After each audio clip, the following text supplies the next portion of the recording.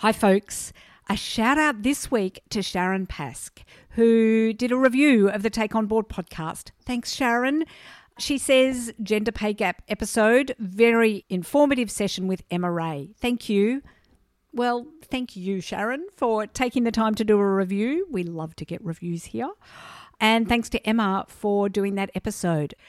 Second announcement for this week. This week we're hearing from Kari Hatch. And listen right through to the end of the episode where she shares resources, because not only does she share some resources in the episode itself, but sent me a voice memo afterwards with some additional ones. So there's some gold in there. Rightio, on with the show. The other thing a board needs to do is to get out of the boardroom and onto the dance floor and actually observe culture firsthand.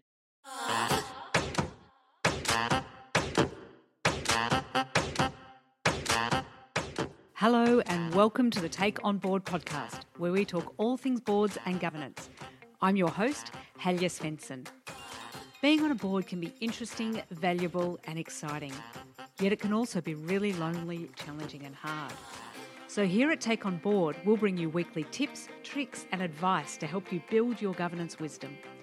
We'll shine a light on how to navigate your way onto your first board or to build your board portfolio. We'll also help you to work through those challenges that keep you awake at night.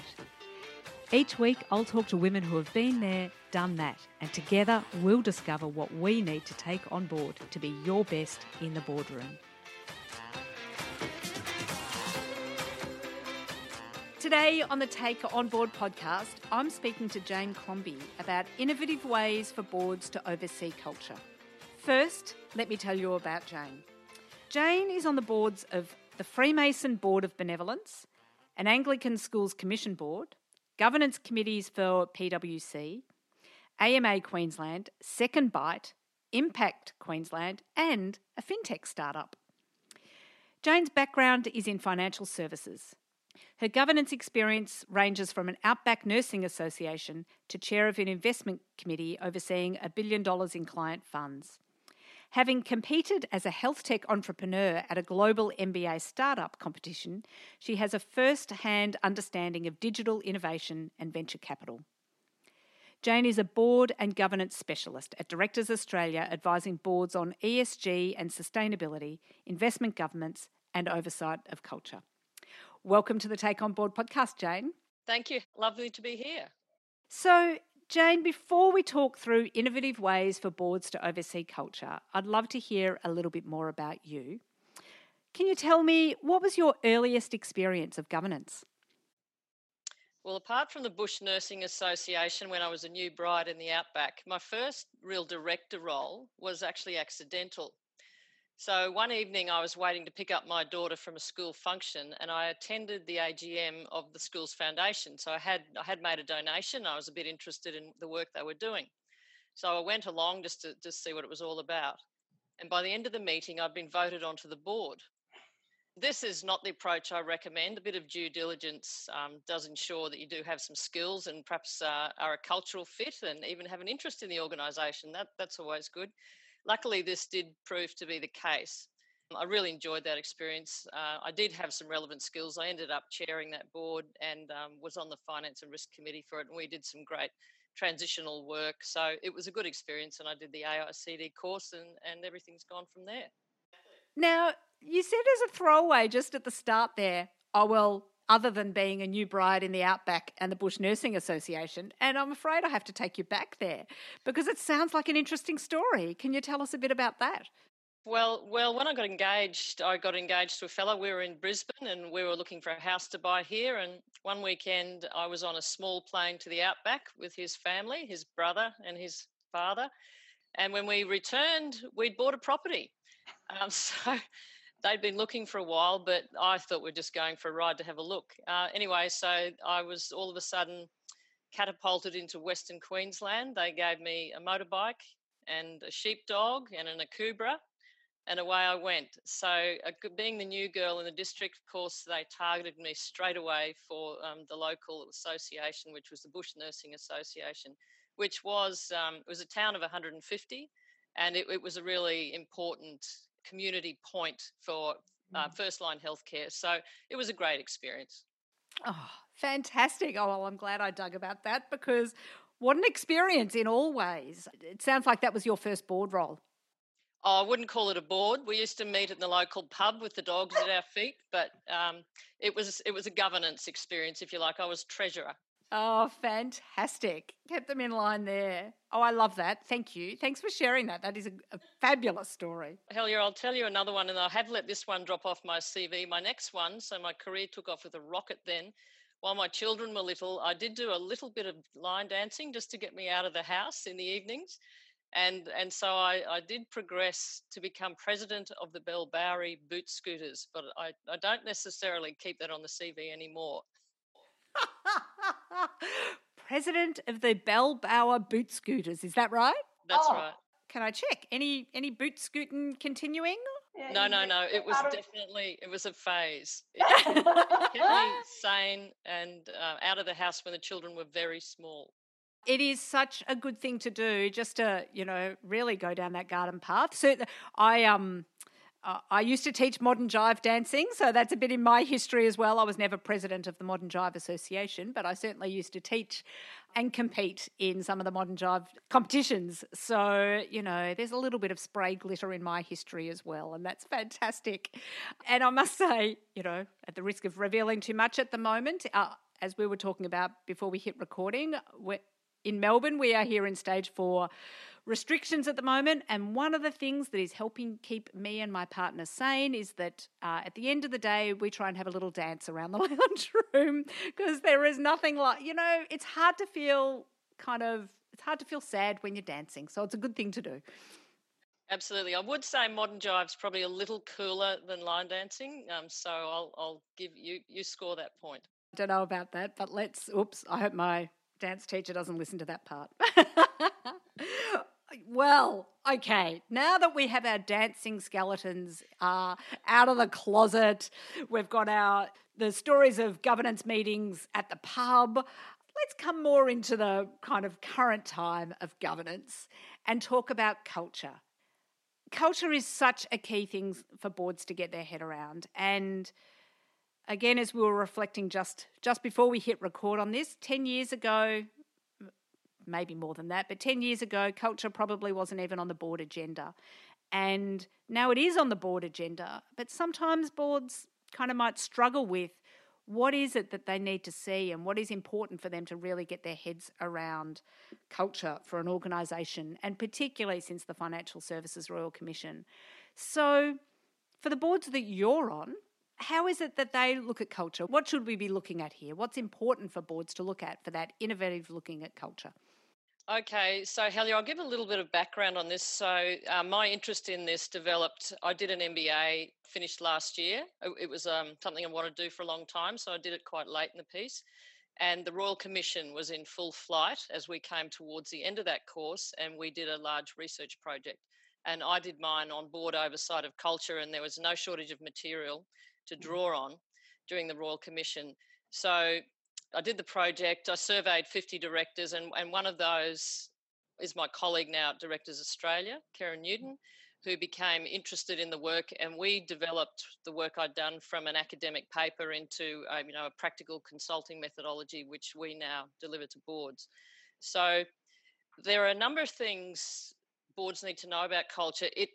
It's perceived as very difficult. Everyone knows they need to do something about it, but it's much harder to measure than things like financial outcomes, for example. So what I found in my study was that boards had great intentions and to some extent the structures in place, codes of conduct and risk registers, those sorts of things that they needed, but they weren't confident that they were delivering the culture that they wanted to see through the organisation. And sometimes you'll see organisations do an employee engagement survey, for example, some sort of pulse survey, and they'll realise that really there's a very big disconnect between what they're hoping to deliver or intending to deliver and what's actually happening down at the coalface. It's a difficult issue for boards. There are a number of things that we have found that boards can do to improve the position. First of all, you can't get anywhere unless you have confirmed what your organisational culture is. So you know what it is you're trying to deliver, and that should be based on your values. And when we were talking to boards, we found surprisingly that some of them couldn't even articulate the values. And so If those values are not known to the board, who's overseeing culture, as the Royal Commission made it very clear they should be, how are they going to see it trickle down? So, one of the first things a board can do is embed the organisational culture. They need to put their values into their position descriptions for recruitment, into consequences for misconduct, into remuneration frameworks, etc. So it needs to be embedded so that everyone through the organisation understands what they're dealing with. And values, I think, are best described. If you come to a fork in the road, you refer to your values and they will tell you which fork to take. Yeah. So the other thing that boards find difficult in terms of culture is knowing what they need to look at to see if they've got visibility over culture. So we get financial reports at board level, but we don't often get cultural reports. And the question boards should ask is, what do they need to see to be confident that they've got visibility of what's happening in their organisation? So there are things like customer complaints that they can look at, employee turnover, for example. But if they're looking at customer complaints, are they just looking at a chart each month saying that the number's gone up or down, or are they getting a little more granular? I know I heard somebody tell me that they get a 30-minute recording with their board papers from the Customer Complaints Centre, for example, so they can hear the tone and nature of those complaints and understand what is actually going on. But there are all sorts of other things that can help a board understand culture, exit interviews, what's being said in those, social media monitoring, those sorts of things. There are audit and integrity metrics that can help. Things like employee turnover can help, compliance breaches, whistleblower incidents. So there are things that a board can see. And there's some interesting technology these days that can, for example, software that can algorithmically analyse the tone of emails between your employees and seeing if there's red flag coming up there in terms of what's happening with your culture. Really? Tell me more about that. I haven't heard this before. Well, it's already available overseas. So it's a software platform and it can analyse in real time what's happening with your employees, the tone of their emails between each other, and report back to the board and say this is getting worse. You need to be aware of it. For example, the other thing a board needs to do is to get out of the boardroom and onto the dance floor and actually observe culture firsthand. So boards often sit in the boardroom and receive reporting from the executive, and they will sometimes go on a site visit or some sort of visit to the organisation that's typically been prepared beforehand, so everyone's on their best behaviour in their best uniform or whatever, and the directors come along and everyone has a nice time and they tick that box, we've been to do a site visit. But if you can try and get a little more varied about that, you can go and talk to employees, for example, informally. There are all sorts of things directors can do by getting out of the boardroom and building relationships out there. They can do shadow shopping for the product that their organisation produces. Talk to the suppliers even, talk to the customers, get a feel for how their product or their service is perceived. And that gives directors a much clearer view than receiving a piece of paper in a board pack. And directors, of course, need to model the values and the behaviour that they'd like to see. So, for example, if a board's overseeing a cost reduction, but the directors continue to fly business class to overseas conferences, for example, that's not demonstrating what you'd like to see in the organisation. Or if they go on a site visit and they don't wear the requisite high-vis vest and helmet, that's sending a mixed message as well. So there's quite a lot a board can do to make itself more familiar with what is actually going on in the organisation, not what just they're reading at board level in the papers. Can you give us an example, either with one of the boards that you've been on maybe, or someone you've worked with? No need to reveal names if you don't wish to. But maybe can you give us a live example of a journey in the boardroom around some of this stuff? Well, one of my first boards was a great lesson in culture for me. So I was fairly new to the game. We were doing a lot of building governance structures from ground up. And some of the directors in the room were there by virtue of the fact that they wore another hat and they were unable, in some cases, to take that hat off when they came through the boardroom door to work in the best interests of this organisation.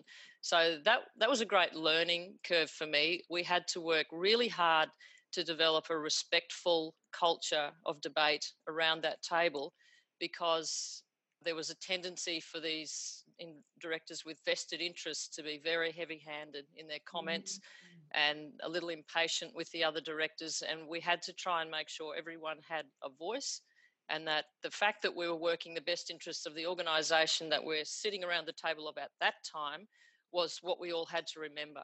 So that taught me a lot. One of the boards I'm on now, at my first meeting, and it was a Zoom meeting during COVID, so I hadn't met the directors in person. We were all there on Zoom and I was new. And the chairman started the meeting by asking everyone to do a check-in round the table. It was early, it was back in March when things were fairly acute and new.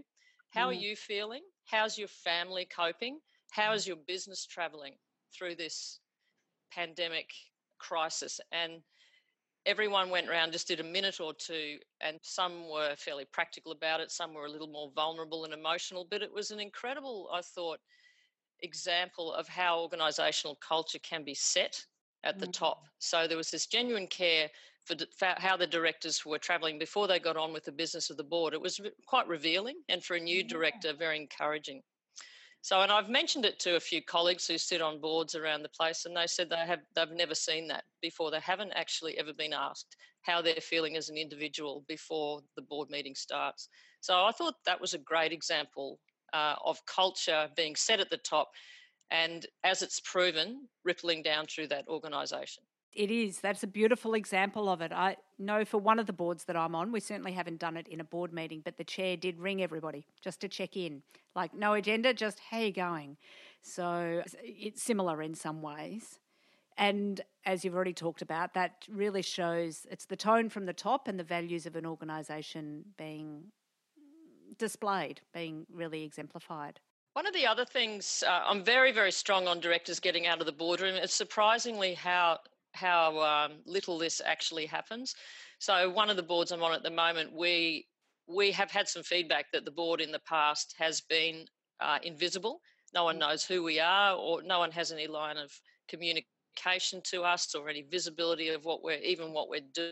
So we've set ourselves a program and a bit of a roster for directors to attend all sorts of events and just be visible in all sectors of that organisation. And COVID obviously has set that back a little bit, but it's a main priority of ours at the moment. It's always interesting, that one, because there is a fine line between getting out and being visible, or getting beyond being invisible and being a bit too visible and being a bit too hands-on. You know, that line between governance and operational. So what's your advice there for organisations, or what have you seen where that works well, where the directors are getting out and seeing what's going on but not getting their hands too dirty? Well, they have to probably try not to get their hands dirty at all. They have to be extremely respectful of the executive and the management, and ensure that they're not treading on those toes. I do think a CEO with nothing to hide will welcome the involvement of the board, more visibility of the board, and they'll welcome the assistance. But you do always have to be aware that the board is supposed to be attending to strategy. But no, you're absolutely right. So there's an awareness and a discussion with the CEO and the executive just to make sure that they're comfortable with what you're doing. You know, in thinking about boards getting out and seeing what's going on, is that always with the executive, or is it sometimes keeping a bit of an eye on things in their own way? Oh, I think that depends on the organisation. Helia, I think you've got to use your EQ about that. Certainly need to be transparent about anything you're doing. Certainly not cut between the CEO or the executive and the organisation. That's probably case by case. You do need to respect everyone's boundaries and everyone's responsibilities. Yeah. It's meant you're trying to be collaborative, all pull in the same direction. You're not looking for trouble or looking to criticise. You're just trying to get a fuller understanding of the organisation that you're trying to deliver value for. Hi folks, it's Helia. Just popping in here to let you know about the next Take On Board event. We'll be hearing from Joe Smith from the New Zealand Productivity Commission about how boards with the right mix of skills and experience can help build frontier firms. She's done some hot off the press research and she'll take us through the key findings to help us understand how skillful boards can best overcome challenges and succeed. I'll be in conversation with Jo about her report and its findings, and you'll get a chance to ask some questions of her too. You'll also get the opportunity to meet some of the Take On Board community from across Australia and the world. The event is on the 4th of November and there's a link in the show notes and on my website to book. Early bird tickets are available until the 21st of October. I hope to see you there. Now, back to the show. You'd mentioned much earlier in our conversation about values and how they can guide, organisations when there's a fork in the road. I just noted that when you said it, and I just wonder if there's any examples of organisations getting to that fork in the road and how they use the values to guide them in that. Yeah, probably can't be too specific there from my own experience, but if you've got a difficult decision and there are two ways to go, it can bring you back to basics. It can bring you back to first principles. So the discussions can sometimes get quite complex and can run away in different directions. So a good chair, I think, will bring back the discussion and say, well, we've heard everyone's voice now. We've heard everyone's view. Let's go back and look at our values and see if that can tell us which of these. And sometimes it'll be quite obvious. Well, if we go down this road, that clashes with this one of, say, we've got 5 values. That might clash with this value here. So I think that makes it clearer for us that we've got to go down the other fork. Looking at a live challenge for organisations, sometimes those values can even be sometimes interpreted as being in opposition with each other in a way, sometimes. So it's really, I guess, looking at the package and how they can best be exemplified for the organisation in those circumstances. If you're finding that you can't play to your values, then clearly values need a review, and values should be reviewed. Circumstances change, organisations evolve. So values is something that should be reviewed by the board. I do think to get buy-in down the organisation, there needs to be a very open, transparent. If you're reviewing your values, you need input from all levels of the organisation. Otherwise, if you impose them from above as a board, then you've got much less chance of people buying in and delivering on those. They do need to have a voice in developing them. Absolutely. And when there is, I've found in, whether it's working with teams or boards, that often the values are right, but if there's been turnover in an organisation, they're not alive for that group. They're not. So being able to have the conversation about, well, what does that mean for us? What are the behaviours that we need that will exemplify these values, and getting that buy-in from the board or the group around those values needs to be done regularly. Even if they're the right, as I say, even if they're the right values, it just needs to be done regularly so everyone's singing from the same song sheet. Yeah, and I think what can work quite well is some sort of professional development or training for all levels of the organisation, which it's not just a ticker box, we've delivered, we've told them all what the values are, but here are some case studies, here are some examples of a situation where the decision might go either way, and this is how we would make that decision based on how we do things around here. Yes, that's true. Having those case studies, being able to play with a challenge hypothetically helps you when you then want to deal with it in real life about what's happening. No, exactly. It's too much of that behavioural cultural training tends to just be, here we've delivered it and now everyone can go off and as they were. No, it has to be relevant to the organisation. It has to actually have some meaning to those involved. You'd also mentioned before about some of the metrics that are useful for boards to look at, and often for boards the holy grail is coming up with some of those lead indicators rather than just relying on the lag indicators. Have you got some good examples that boards can be looking for in terms of those, lag indicators if they're super useful as well, but in particular the lead indicators? That's a hard one, Helga, not really. Yeah. You know what? Even hearing that is quite comforting, because it is something that I know at our boards we struggle with, and I know from speaking to lots of other directors about culture at boards they struggle with. So in fact, that's a little bit comforting to hear. Well, and that's where technology, I think, is going to assist us. So if you can have real-time reporting as things are unfolding, rather than looking at them, what happened last month, for example, that's going to be very helpful. And those things are coming in the next few years. We'll see more of that here. They're already being used elsewhere. Hi folks, it's Helia. I'm just cutting in here because you've just heard Jane say it's often hard to find lead indicators for culture. Well, I'm here to say it's hard, but not impossible. Jane has kindly gone away and done some research after this discussion about good lead indicators, so we're popping that in now. Jane, you've very kindly done some research for us. What have you found about good lead indicators for culture? Thanks, Helia. Thanks for the opportunity to come back on this question. So, lead metrics are important. They can serve as early warning signals to identify areas for further investigation. And this, in turn, can assist with allocating resources to address emerging issues. So, some lead indicators would include such things as the number of employee referrals of friends and family as potential employees. So, if you've got employees who are happy in the workplace and they would like to refer that workplace as somewhere that their friends and family might like to work, that's a positive lead. Employee engagement surveys can give you a heads up on what's coming towards you.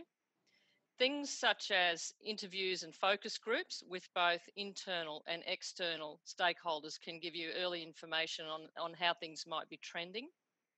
And also, the amount of resources that are allocated for training on culture can give you an idea whether your embedding of culture is going to be successful over time. It's still not easy to find lead indicators, but they're some of the ones that my research has thrown up. And what can you tell us about lag indicators? So, lag indicators are a little more common, they're a little bit easier. They can identify organisational hotspots and root causes and lessons learned, for example. So, they're obviously backward looking, and they can be used to flag deteriorating trends. And they would include such metrics as employee turnover rates, whether that's worsening, the content of exit interviews, such things as productivity statistics, types and level of sick leave that are being taken within the organisation, and employee grievances and customer complaints, both the number of those and the tone and content of them. And finally, we had touched briefly on technology and being able to get real-time results from technology. Is there any additional information you've got for us about that? Yeah, I did have a little bit of a look into this too. This really does interest me, this area. So what I found is increasingly available are real-time human-centered analytics, which can identify the tone of communication in staff emails, for example, productivity levels, work patterns, those sorts of things. So firms such as Wiretap use artificial intelligence to monitor communication across platforms, and we're talking such things as Microsoft Teams and Slack. And these types of products have the potential to operate as real-time culture monitors as well. I think the key to developing reporting for a board who's trying to get visibility over culture is consistent, high-quality data collection and analysis, and then dashboard automation so that it's coming through to the board in a dashboard or a heat map type of format so they can get a visibility on where things are trending. Do you have any good examples of those dashboard reports? Not necessarily with the data, but do you have any good examples of what that could look like for boards? I have done some work on developing the elements of a dashboard. It's pretty specialised to build a dashboard, but I think boards need to determine what indicators are relevant for their organisation. So you decide, and we have developed a list of what those might be for organisations, and some will be more relevant to one organisation and some to another. So if you can agree on what you need to see as a board to monitor culture and get an idea of how it's travelling in your organisation, then probably that's a specialist technology piece to get that developed or incorporated into your existing dashboards. Well, again, thank you for doing that additional research for us. And now back to the show. Excellent. Thanks, Helia. That was great. Jane, we've covered a lot here in terms of helpful things for boards to think about in terms of culture. What are the key points you want people to take away from the conversation that we've had today?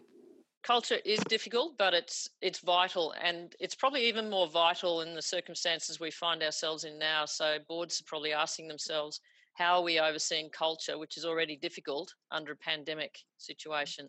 So coming out of this, it'll be front of mind, I think, even more so. But the main takeaways, culture needs to be based on values. So the values need to be articulated and understood at the start. Otherwise, you're just scrabbling around. It's rather scattergun. No one really knows what you're shooting at home to. They need to be embedded across the organisation in position descriptions, remuneration frameworks, recruitment, all that sort of thing. Directors need to receive some sort of reporting, and that'll be specific to an organisation. So there needs to be some thought put into what types of metrics or what types of measures might come to the board that might be meaningful for that organisation. And most importantly, directors do need to get out of the boardroom and down onto the dance floor. And once they're there, they need to dance with multiple partners. I'm loving how you brought it back to dance. The president of the Boot Scooting Society, see, it's continuing to inform your practice. Yeah, so everything you do has an influence, Helia. I love it. And is there a resource that you would like to share with the Take On Board community? Yes, and I'll send a link to this. Directors Australia have recently posted an article on 5 actions your board can take to improve oversight of corporate culture. So I'll make sure you've got hold of that. Fantastic. And we'll make sure there's a link to that in the show notes as well for people. Thank you so much for joining us today on the Take On Board podcast. And I should also do a shout out to the fabulous Anna Pullinger, who introduced us to have you on the podcast. So thanks, Anna, for making that introduction. And thank you so much for sharing some of that wisdom around culture and some of that dance history with us here on Take On Board. Thanks for being with us here today. Thanks for the opportunity, Helia, and happy dancing this evening. Hi there, it's Helia. That's a wrap for the Take On Board podcast today. I do this podcast because I love bringing good women together, so it's great to be able to share these conversations that I'm having with these amazing group of women with you. Now, can I ask a favour? Could you share this podcast with someone you know? Perhaps you can share it with some of your board colleagues or someone else that you know that's interested in exploring all things boards and governance. With your help, we can grow the Take On Board community. Last but not least, if you want to continue the conversation, you can also join us over in the Take On Board Facebook group, where there's lots of great discussions, tips, tricks and resources being shared. I would love it if you can join in the conversation there. You can find it by searching Take On Board in Facebook. Thanks for listening, and tune in next week for another fabulous conversation.